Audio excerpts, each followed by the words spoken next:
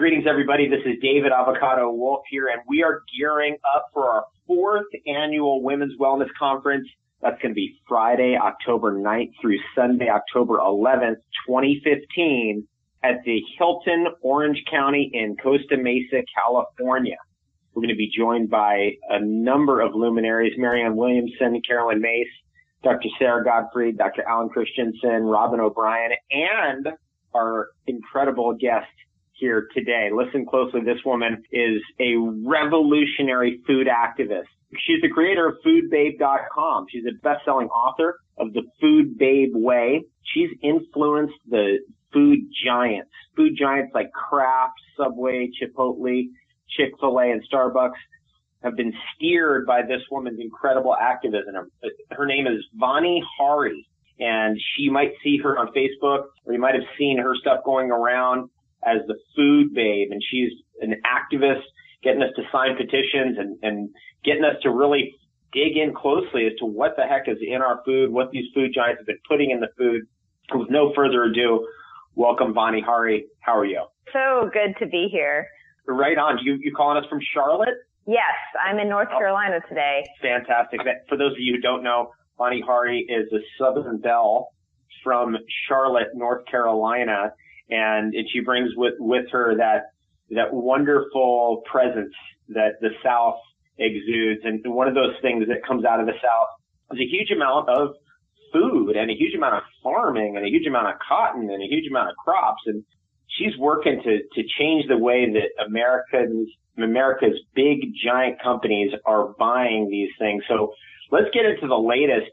I've seen you doing a whole Subway petition lately about antibiotic raised meat. I mean, that is like the core of the American meat industry. And you're saying, hey, it's got to stop. What's happening on that front with the Subway petition? And I'm talking about Subway sandwiches, of course. And how many stores do they have? They are a huge lobby, huge powerhouse. Tell us about that project. Yeah, absolutely. I've been working with several consumer advocacy organizations on this issue for the past year. I got their attention because of some of my dealings with another large fast food chain called Chick-fil-A, where I was able to influence them to start serving meat raised without antibiotics. So basically meat raised without antibiotics.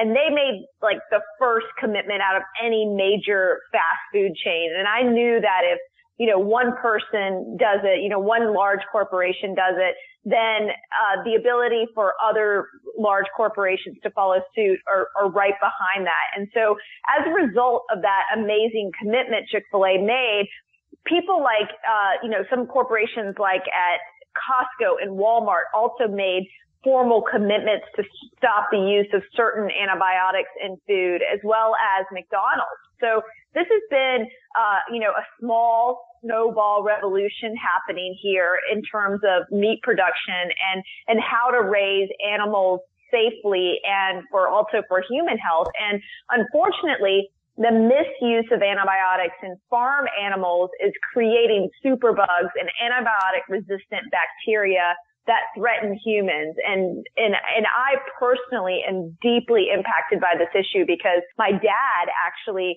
got affected by one of these antibiotic resistant bacteria and was hospitalized for a week, and we had to take care of him. We weren't sure if he was going to recover because the antibiotics that he was supposed to take to get rid of this bacteria didn't work. And so, it was a pretty scary time. And so not only am I taking on this issue from a food activism standpoint, I'm doing this for my dad too. And the reason why we started with Subway is because, just a little background information. I mean, close to 80%, they say between 70 and 80% of the world's antibiotics is used on farm animals. Now, the reason why farm animals are given antibiotics is, number one, to keep them in really horrible, overcrowded conditions, inhumane conditions, and be able to still survive and be able to be sold for meat. That's the first reason. The second reason, and that's really about disease prevention. So they give perfectly healthy animals antibiotics. The second reason is to fatten them up. They found that when you give low doses of antibiotics to animals, they get fatter and their meat becomes greater. And so these farmers can actually have more profit as a result, and they can sell more meat, and they can sell more meat on one animal more than they would without those antibiotics. So those two things are two ways that the meat industry uses antibiotics that aren't really necessary. Now, if they were to keep their animals in humane conditions, they wouldn't have to do the disease prevention antibiotics. And also, if they took care of the animals from a humane standpoint too, they wouldn't fatten them up artificially with these antibiotics. So there's a lot of things going on within the meat industry that, needs to be exposed, number one, but number two needs to stop, because this could really threaten the human population, because once we have these superbugs running rampant in our environment and our ability to protect ourselves becomes reduced, we really have a serious health crisis. And right now, 23,000 people per year die in the United States alone, 700,000 worldwide of this issue. 1 million people are affected each year in the United States. And so, my dad was one of those. And so really, it's up to us to ask the largest corporations in the world. And Subway is the largest fast food chain. They have more stores than even McDonald's, and they have I think they sell 7.6 million subs per day, and they control what they, is estimated up to $6 billion of the meat industry.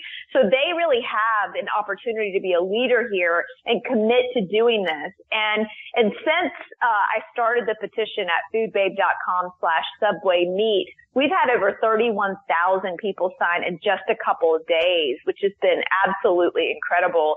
And Subway actually wrote a comment on my blog, which was really amazing that they are paying attention. But they said they agree that, this issue is important and they support this issue, but they haven't come out with any formal policy or a formal timeline on how to get there like these other fast food chains have done as of late. So we're really waiting for that, and we're putting the heat on because they really have the obligation to do this for human health and for the health of the animals too.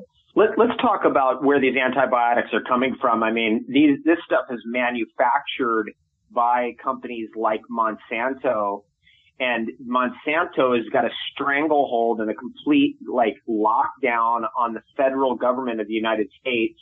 That's why you see revolving doors where people go from Monsanto to the FDA, then they go into a government position and back out again, and that kind of thing is going on. I remember I was talking to a friend who had dinner with Michael Taylor, who's he's the head of the FDA. And actually what Michael Taylor said was very interesting, because we would think, okay, this guy is running the FDA. He used to be at Monsanto. What's his thing there? Well, it actually wasn't what we thought it was. We thought that, this guy is just completely trying to block GMO labeling and all that. Actually, his whole thing was antibiotics for livestock, and he thinks that's a real good thing and that's the best thing ever. And he actually gave my friend a great tip. And he said, look, that Monsanto is going after the federal government to just get the GMO labeling blocked at the federal level, so the states are just mooted out of the whole point completely. And it seems like that's what's going to go on here. I mean, my guess is, and one of our women's wellness attendees had asked this question, there's on the books right now, you may know something about this, there are going to be changes in the regulations going into effect in the beginning of 2017. And this is like what the federal government always does, is that as soon as there's like a public outcry, they just try to squelch it by more legislation blocking these food giants from being accountable. There is some legislation happening, but again, there's always these loopholes that they build in because, there's a lot of negotiation back and forth with all of these companies. And you mentioned Monsanto. It's really the pharmaceutical industry when it comes to antibiotics. Like it's, and Michael Taylor, I'm sure, is in their pockets. And so it's like we have a situation now where the federal government is addressing this issue in terms of the overuse of antibiotics, but they still allow certain disease type prevention uses of antibiotics to continue even after some of these legislation things take hold. So, if we continue to allow perfectly healthy animals to be raised with antibiotics, we're going to be in big trouble in terms of public health. And that is why me and 60 other groups are calling on Subway and other major fast food chains to make a real commitment to reduce this. It feels like we're already in serious trouble health-wise with everything going on, from obesity to the epidemic of cancer to heart disease still being the number one killer, to the pending situation of being this next generation being the generation that doesn't live as long as their parents and all of that kind of stuff. In light of all that, we're trying to make sense of it all, right? We're trying to kind of shop, for organic stuff or grow our own food or all of that. How do we get to a point where we can actually even trust the organic certification? What's your thoughts about that? What are your thoughts about other certifications like biodynamic, which is even beyond organic? The organic label, fortunately is pretty trustworthy. And the reason why I say pretty trustworthy is because there's always people at the NOSC, which is the organization that kind of regulates the organic label and the certification, that are kind of co-opted by these larger corporations or the people that want to water down organic standards. And I'll give you a perfect example. Carrageenan is an ingredient that is allowed in organic food, but this causes intestinal inflammation. When it becomes degraded, it can be a carcinogen in your gut. And there have been organizations that have, petitioned the NOSC and the regulatory bodies that govern the definition of organic to remove this as being allowed from organic.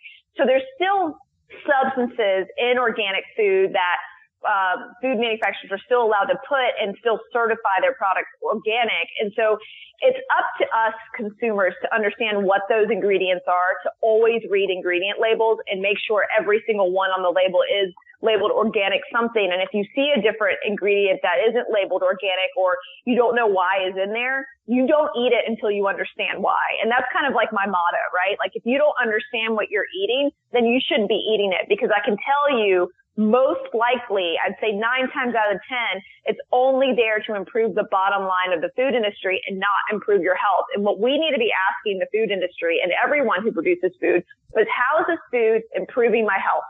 If they can't answer that with these chemicals and additives that they're putting in our food, then that food shouldn't be in our bodies. It seems like these food giants, because they're so in bed with the federal government and they're just trying to stay one step ahead of us as consumers by screwing up the labeling. They took high fructose corn syrup and they changed it to HFCS, and then then it's another thing and they have another name for it. How are we doing on controlling that issue right there? Are we anywhere close to getting to a point where they have to use a standardized name for the product? If it's high fructose corn syrup, it needs to say high fructose corn syrup. Yeah, we aren't anywhere close to that. I mean, we have an FDA that's asleep at the wheel. They don't even know the amount of food additives we're being exposed to. There's over 10,000 food additives allowed in our food. And I'll give you a perfect example. There's a similar example to the one you mentioned about high fructose corn syrup. Trans fats are about to set to be banned from food. I think in 3 years, all manufacturers are supposed to get that out of their food. Well, there's other forms of trans fats that lurk in other ingredients, and one of those is monodiglycerides. And that's something that you'll see on almost every processed food in the grocery store. I mean, it's in everything from ice cream to breads to crackers to cookies. And it's another way, it's another fatty acid that contains a really small amount of trans fats that no one studied to see the harmful effects, and no one knows how much trans fat's in there. It's being put into our food. Why are we eating this thing?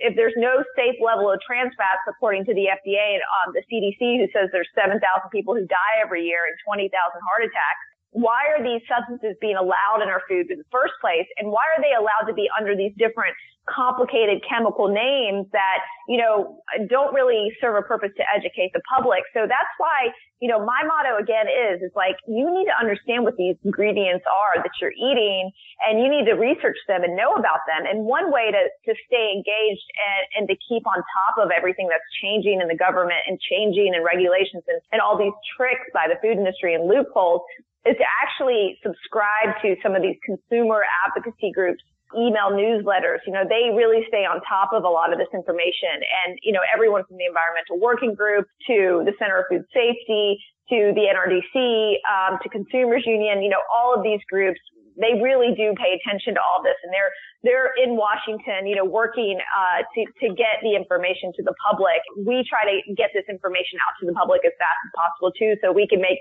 informed decisions. And we can also, warn people about these like tricky things that are happening in the food industry. You've been obviously battling the food giants and doing it successfully. I remember Paul Stitt wrote a book back in the 60s called Battling the Food Giants. It looked like an unwinnable war back then, but now they're bending because there actually are quite a few conscious people in these companies, higher up that do want to change for the better, but there are also the unconscious people who don't want to change it for the better, who want the status quo. And so they come at you, on their fake accounts or phony, whatever, or spammers or haters or whatever, saying, oh, Vani Hari, she's unscientific. Meanwhile, we were crash test dummies for their chemicals for 60 years.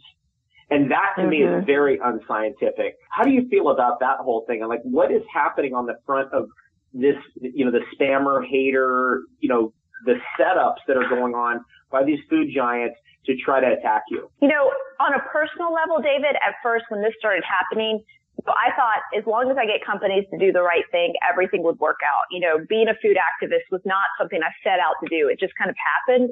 And so when these major corporations started changing their products as a result of our campaigns, and the mass awareness of all these people happening, I started getting a lot of heat. I was the scapegoat for a lot of these changes. And we're shifting the money so dramatically from conventional to organic that it's like they can't even keep up. The fact that Coca-Cola is now investing in a juice company, Suja, the fact that, this other bread company, Flour Foods, is buying Dave's Killer Bread, a brand that's like organic and better for you than all the other like Wonder Breads of them out there, and like the fact that all of these companies are being bought up means that these conventional food sectors they're scared. They're like, we don't have any products that the customer wants anymore. We need to buy what the customer wants so that we can sell them and survive. And so we're changing the hands of money very dramatically, and companies are taking a huge hit. And I'll give you an example. When Subway campaigned against last year with the azodicarbonamide in their bread, the yoga mat chemical, not only did they have to take that out, but they had to go through a huge public awareness campaign of their own bread saying, hey, we've done this, we're doing this. They had television commercials. I can't tell you how many times I saw that, and little flyers in each one of those little plastic sleeves that they send off with their subs to each customer when they purchase their subs. And, just reading about the hit that they took last year, they lost more money than even McDonald's last year, according to the recent reports. And so, when you change that much money through public awareness about people finally understanding that eating at Subway is not eating fresh, it is just not eating fresh. And that whole mantra, it's just been fake from the very beginning. And people become aware and they start reading ingredient labels and start to understand what real food is. That is very powerful, and they have to blame someone, and they have to go after someone for those changes. And they're going after me because I've been able to spark this awareness in the public with this massive army of people who not only care about what they're eating, but they're willing to call and educate the public and share this information online totally virally.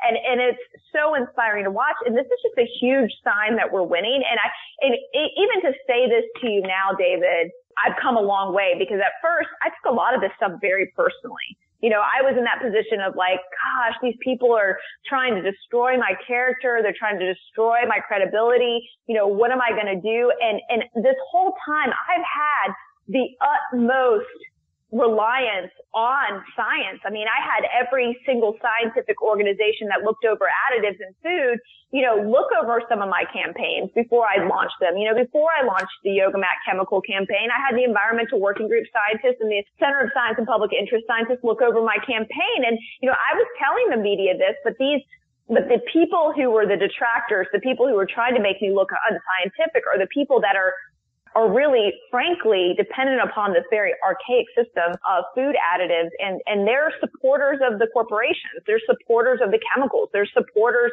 of the GMOs and the glyphosate and everything else in our environment. And, who are you going to believe? Are you going to believe the people who want more chemicals in our world, or the people who want less? And that's what it really came down to. And when people start to look at this information for themselves, when they start to realize what's happening here, they know what's going on.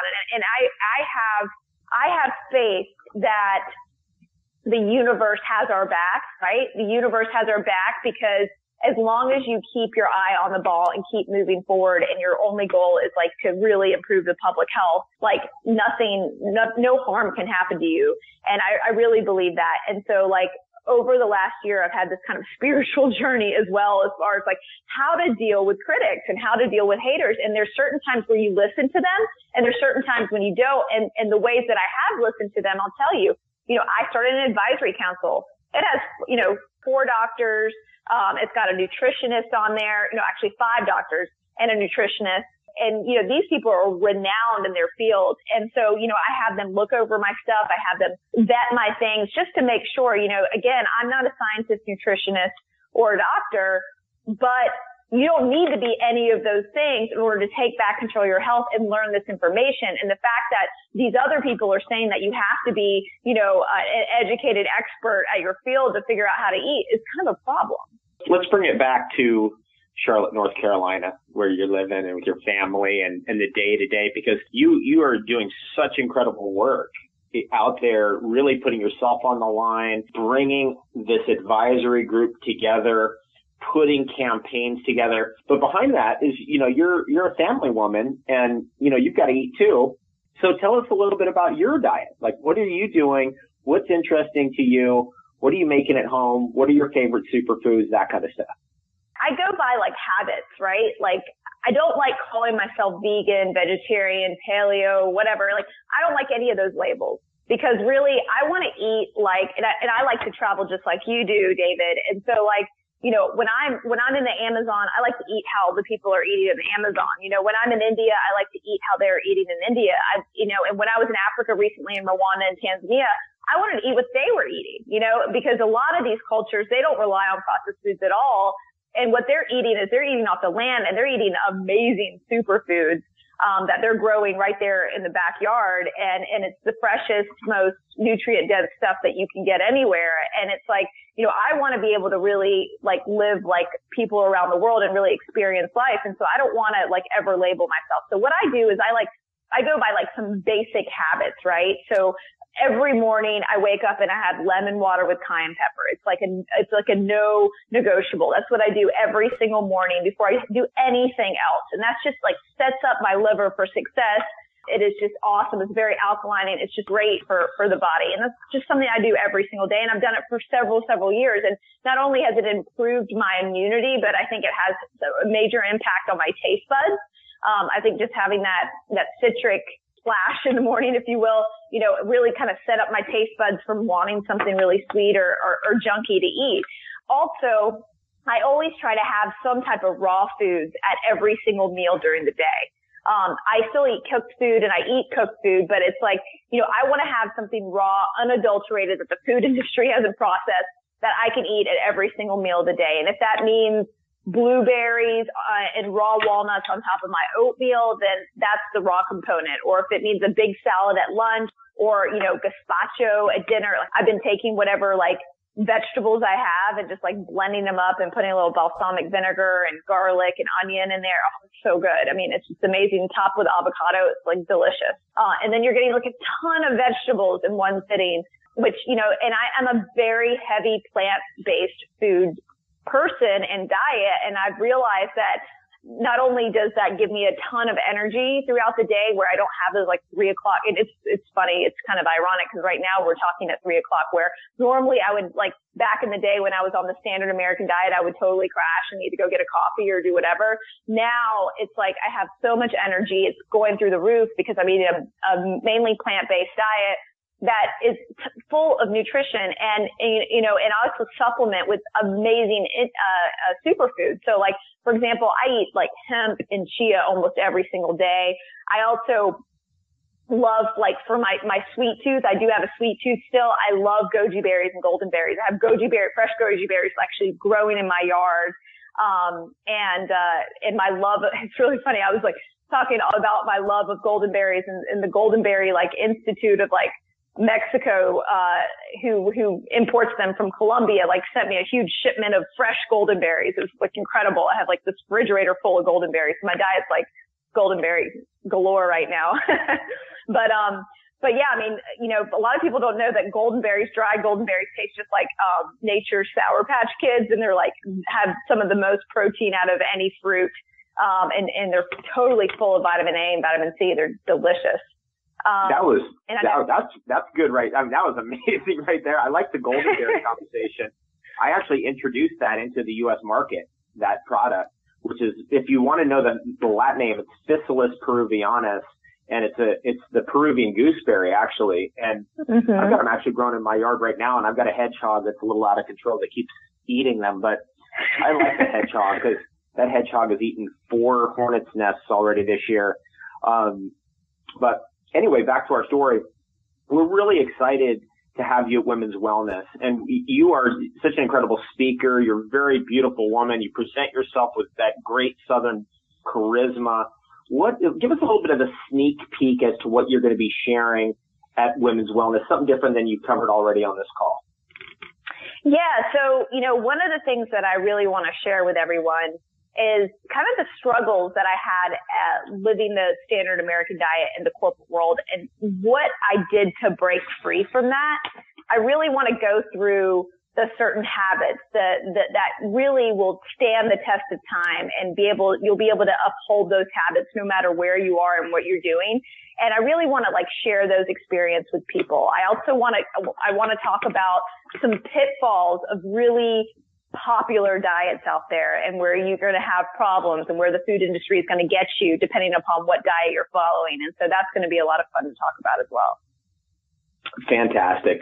For everybody listening right now, this is Vani Hari speaking, and I'm David Wolfe speaking to Vani Hari, the food babe. We are going to be together at the Women's Wellness Conference, womenswellnessconference.com. That's coming up very shortly, October 9th through 11th, 2015, at the Orange County Hilton in Costa Mesa, California. All the details are on the website. Vani Hari is going to be joined by not only myself, but Marianne Williamson, Caroline Mace, Dr. Sarah Godfrey, Dr. Alan Christensen, Robin O'Brien, and many more. It's going to be an outrageous weekend. Are you excited about Women's Wellness, Vani?